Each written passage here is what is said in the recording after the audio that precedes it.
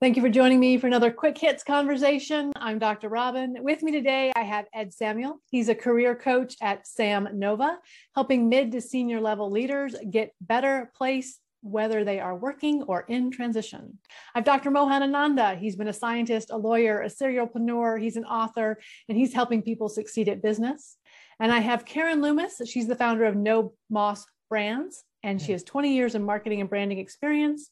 She is a professor at Grand Canyon University. She's passionate about social change and is currently writing a book. The question I have for you today, how much emotion is too much for a public or a work setting? Karen, you kind of asked this question of me in a social media setting, so let's let you kick it off. Well, I'm sure all of us are on LinkedIn. It started with the post of the white man crying because he had to lay off people. There's been all kinds of both sides, good, bad, should he not. And it reminded me of many of the occasions that I've had in the corporate world where people have basically lost their control of themselves. And whether that means they're yelling, which I had an incident like that yesterday where I actually lost control with a client, or whether it is you as a boss losing control over your environment. So those are kind of the scenarios that came to mind for me. And it brought up a lot of experiences that I've had. And it all comes back to this one thing. I don't think it's ever acceptable to lose control, lose your composure, and to be excessive. I think that too many women have used tears in a manipulative way over the many, many years that this country has been. And I don't find it appealing, and I wouldn't want that for my reputation. So that's kind of where I stand on that. Okay. You know, for me, it kind of boils down to the context and the intent. And look, we have three groups of emotions, right? We have good, happy feelings that we want to express. We have sad times, and we have anger. And the anger is the one that drives me crazy, because a lot of times when I get a phone call from a client, hey, Ed, I want out of this situation. I'm working for a toxic leader. He comes to our meetings, pounds his fist on the table, screaming, yelling, and yet he's still allowed to work in this company, and we're all intimidated. That kind of anger drives me crazy. That kind of emotion where the intent is to intimidate, use your power, use your title to manipulate, hurt people, or put people in their place. It drives me crazy in the workplace. And I love when those people call me, because as a career coach, I want to get them out of that situation faster than a speeding bullet.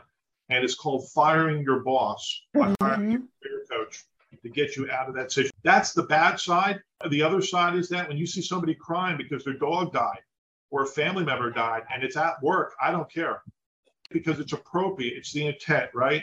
And then happy is happy, right? If something really wonderful happened, oh my gosh, my daughter just got into the university, I'm so happy. That's okay. I'm cool with that.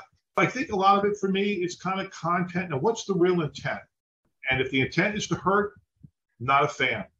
If the intent is to showboat, I'm not a fan.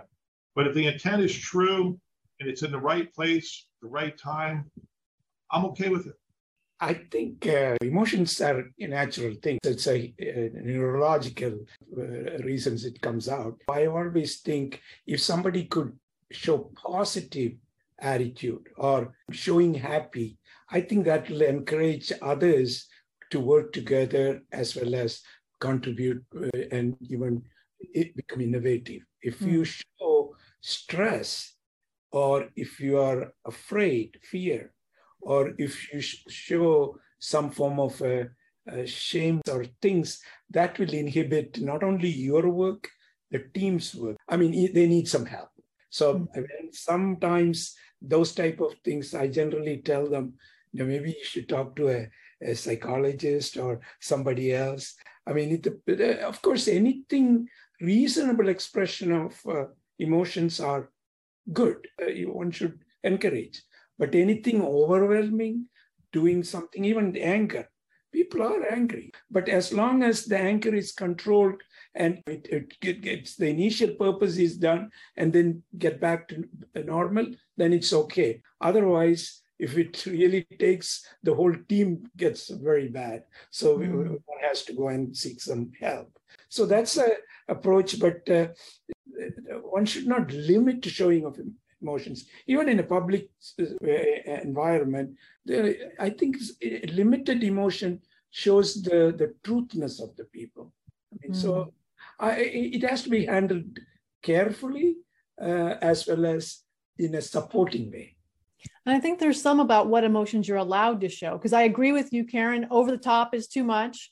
And Ed pounding the table. Intent is important, but if you're super stoic, that's not good either. And I know when I was in the corporate world, as a woman, I knew I wasn't allowed to be really angry. Like I couldn't be angry. That wasn't a thing. In an attempt to control that anger, sometimes I would end up in tears and not crying, but I would have tears because I was just so frustrated and I had no out for that. And I think that we see that in the professional space where we don't give people the ability to express emotion in an effective way, except men. Men seem to be allowed to be angry. That seems to be okay. Yeah. I would just throw out another point here that I do hundreds of assessments around people's personalities, and it's the nature of the work that I do. There are some people who are just highly compassionate, and there are also some people who are highly detached, right? So some of this question about emotion is also tied to our DNA, how we were wired right out of the box. So some people are highly emotional, and then I have to take a step back and say, is that because who they are? I don't have a right to tell somebody, don't be highly compassionate, because that's how they were wired. Right. Just like I can't tell somebody, you better shed a tear, when I know they're wired to not shed a tear for anything, for anybody, because that's who they are. So I think there's a factor involved in this that weaves itself into that you just have to be aware that everybody's not the same when it comes to emotions because of our personality. I had some experience where some people are very egocentric.